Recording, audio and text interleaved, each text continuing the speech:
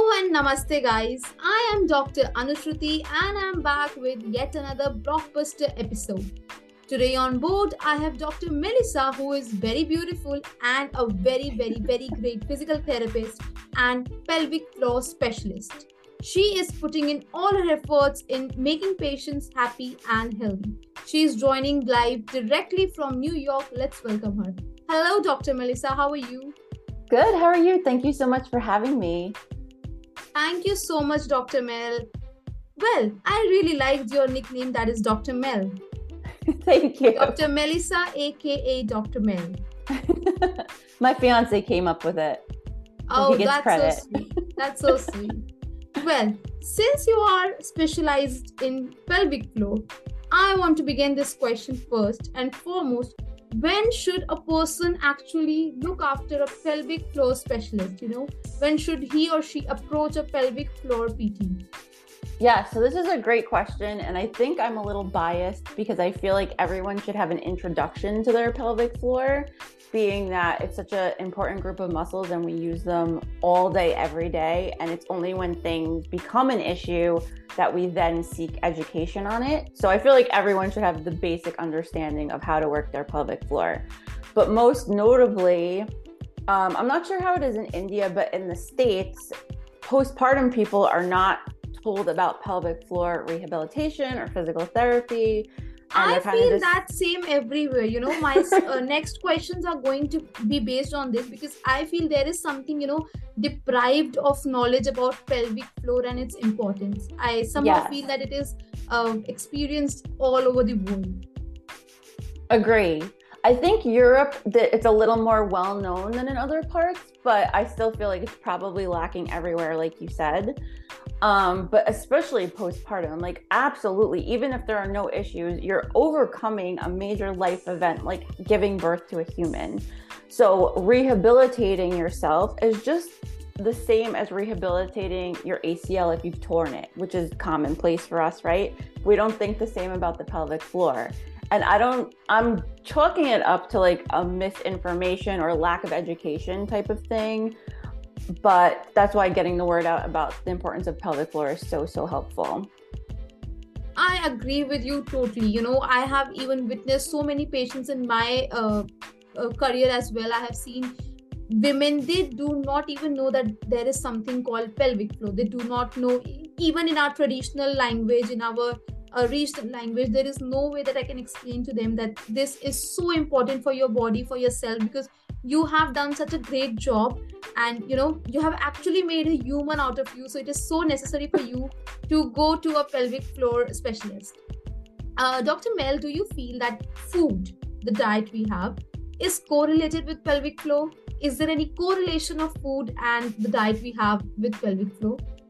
Absolutely. So, and this is all person dependent. So this is not going to be the same for everyone, but there are certain foods that will affect, say, your bladder. So some certain things that make you feel like you have to go to the bathroom more often than not, especially if you're leaking to begin with. These might actually exacerbate that or exacerbate what I call urge frequency, which is rushing to the bathroom and all your labs are negative, but you still feel like you have to go all the time. And I call it like the list of all the fun foods because it's everything that we like.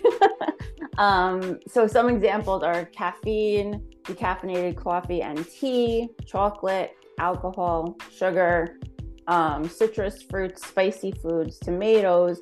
So there's a laundry list, but these foods don't always affect the different people in the same way. So it's kind of like a trial and error type of thing to see what affects you, if anything. And the other side is that another thing that people don't really attribute to pelvic floor dysfunction is being constipated. So constipation could actually be a pelvic floor issue in that your pelvic floor is not flexible enough to allow the poop to come out. And what I see in my practice is a lot of people are lacking a good mix of soluble and insoluble fiber in regard to bowel movement. So we want the bowel movement to move smoothly, but we also don't want it to be liquidy. So we want it to be well formed, but also smooth so that you're not forcing anything out. Dr. Mel, here in India, there are a lot of examples of constipation. I mean, every other person is somehow affected by constipation. everyone who will look into their family will find either one or two person suffering from constipation. Like, I do not know about states or anywhere else, but here in India, constipation is such a big issue, and also the most ignorant issue. People Yes. do not make a heed to it. What they do, the regional trend over here is, if you are suffering from constipation, eat something that stops this, like eating breads, a lot of bread, consuming a lot of eggs, consuming a lot of bananas, or having a medicine, and that's all. But they do not notice the trend that they are suffering from constipation for the past 3 years, 4 years, that they do not have a proper poop time, we say. So, what are your views on this? And I know that my viewers and listeners are having this question in their mind, but somehow they're not able to ask this. So, this is why I am asking to you. Please answer this question to them. Yes. So I noticed the same thing in the States. And the other factor is a lot of people don't understand what constipation means. So it's like, oh, I poop every 10 days, I'm good. But that's not what it is. If you're pooping, I call them rabbit pellets. So the little tiny hard poops that you're forcing out, that's not a proper bowel movement. That could be a form of constipation, even though you're technically pooping. It's not well formed and mobile, like we talked about earlier. And then finally, if you feel like you're not completely emptying and stuff is still stuck in there, even if you had a tiny bowel movement, but you still feel blocked up, for lack of a better description, that could be a form of constipation as well. So I think that people don't understand the proper definition or what to look for in regard to constipation. And I also think there's a shame factor, because we're so shameful of, right? Like, of anything poop, pee, like down there. We don't talk about it. It's very taboo. And it kind of just goes ignored because you've been ignoring it for so long, and that just becomes your new normal. I agree with this. And even I have found this thing, now talking to you, speaking to you, I find this very common everywhere, that this is actually considered as a taboo. People do not want to speak about this. And exactly. my heart goes out to the women out there who cannot speak this, especially women, because men can be vocal at some times, but women do not. They actually, I would say, cannot be vocal every time. Specifically in Asian countries, I have seen this. Well, moving ahead, Dr. Mel, I would like to introduce you with a segment I have, answering the questions of my followers, where I have a collection of questions my followers and listeners of this podcast have raised for you, and I hope you're going to answer it. So let's begin with this session. So the first question is coming from Mrs. Sunita Kapoor from Jharkhand. Jharkhand is a state of India. And hi Sunita, how are you? She says, hi Dr. Mel, I am due this March. What would be your best tips for me to get prepared for the delivery? Yes. So do you have access to pelvic floor physical therapists in India? Yeah. So I would have a lot of physical therapists. Yeah. Good. So like, that's my first and foremost thing, is to see, even if it's just for one session, they can assess you, they can see how you're moving. The main things we want to be concerned with in pregnancy is moving well. So we want hips moving well, back moving well. We want your deep core to know what it feels like to engage it rather than suck it in. So your deep ab muscles play very closely with your pelvic floor. So we want to make sure both are very well conditioned to help carry you through the pregnancy and then have a relatively easy birth. I know that's easier said than done, and it doesn't always happen. But on the flip side of that, we want to make sure that the pelvic floor is flexible. So a lot of us are so determined to have a tight pelvic floor, and all we hear about are Kegels. But especially when you're giving birth, and especially if you're having a vaginal delivery, you want those muscles to be flexible to allow the baby to come through. If they're tight, you're going to have a more difficult time giving birth vaginally than if they were able to achieve that flexibility. So learning how to inhale, getting breath to fill your ribs, getting breath deep down into your lower abs. Another thing is if you are giving vaginal delivery, when you're pushing, not to hold your breath. So that's a big one. Like, make sure that you're inhaling well, exhaling well. On the exhale, you're giving your push and you're not pushing for dear life. Those are like the ones that come to my brain right away. And the other thing is staying well hydrated. So a lot of pregnant people don't drink enough water. We need that for good tissue motility and good tissue performance. So to sum up, Mrs. Sunita Kapoor, it is very important to at least have a consultation, even once, but a consultation with your nearest pelvic floor specialist.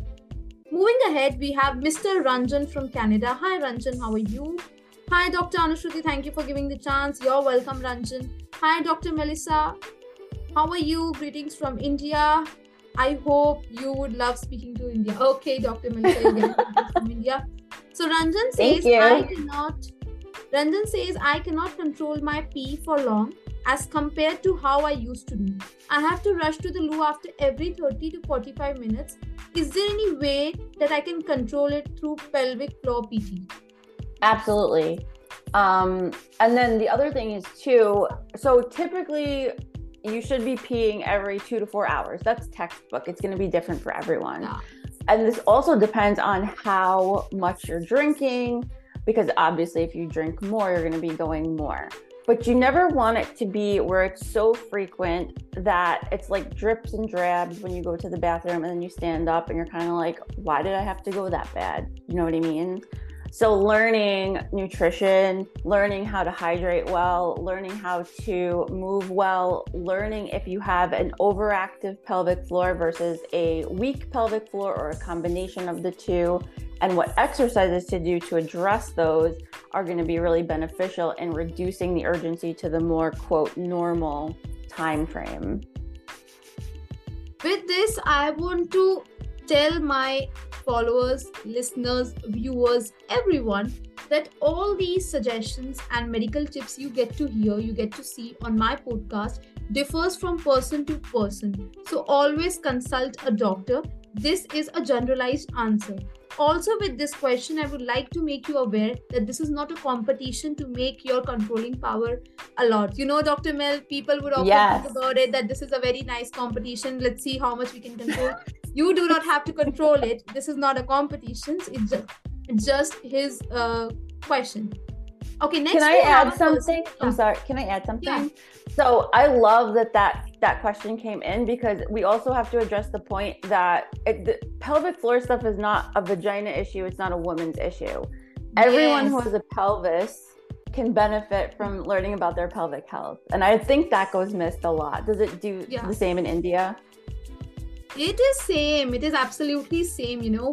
Like, I believe there are a lot of patients who do not know this. We have, and these urinating systems and everything, you know, we do have urologists and everyone, but somehow some situations are to be supposed and treated by different kind of doctors, different specialists. And yeah, there is a lack of information, lack of awareness. But you know, Dr. Mel, you, me, and others, doctor likes us, you know, we are going to come together and make aware people about it.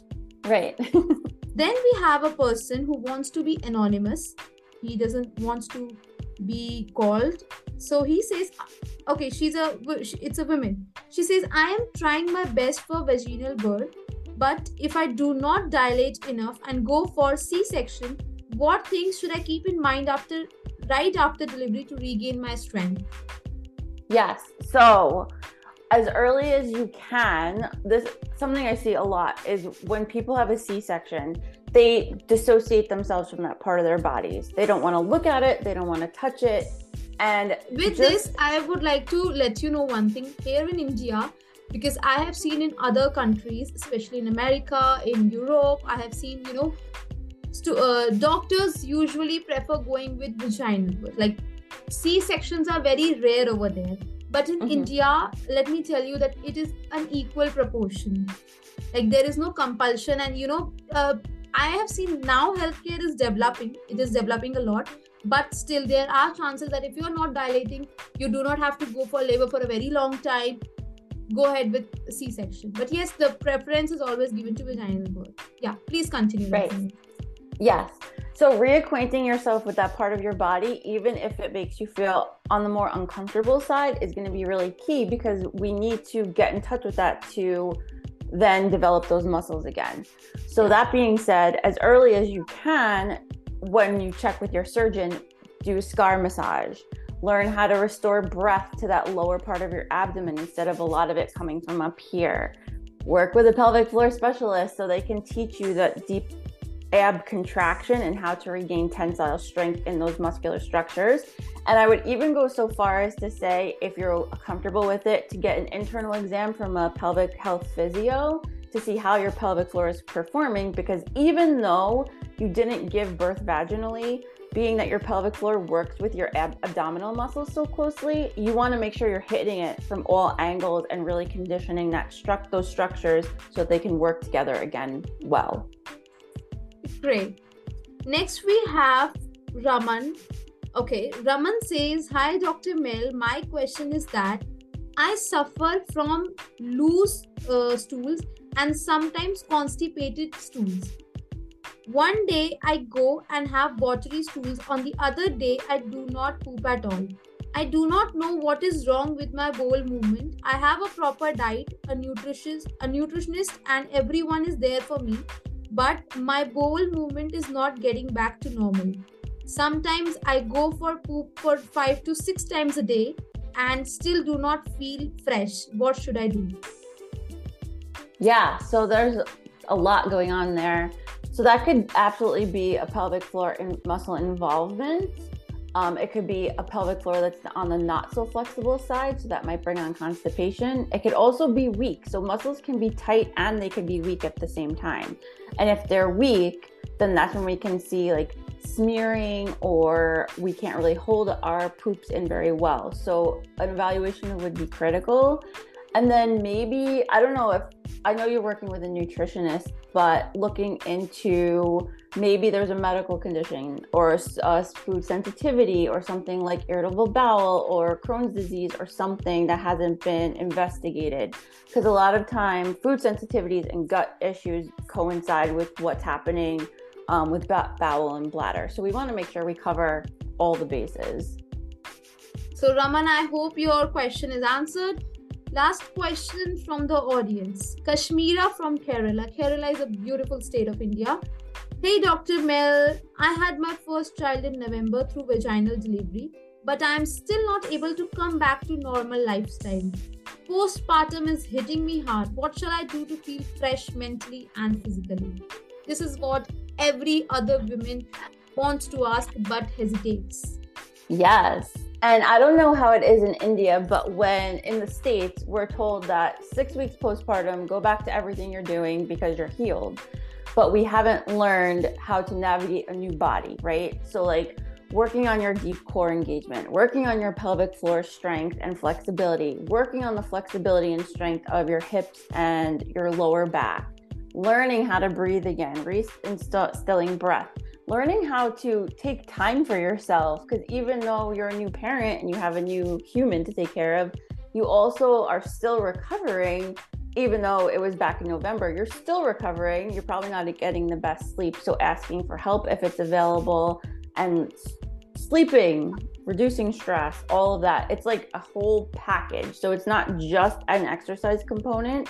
It's a total body makeover component. Absolutely. With this, I would like to remind all the beautiful women out there who have given birth, who are about to give birth, remember that you've got a very beautiful body. Above that, you've got a very beautiful power to make a human out of it. You've actually done a very great and wonderful job. So love the body you have gotten gift. And then once you enjoy this lifespan, this lifetime, then you can obviously move back to what you consider as normal.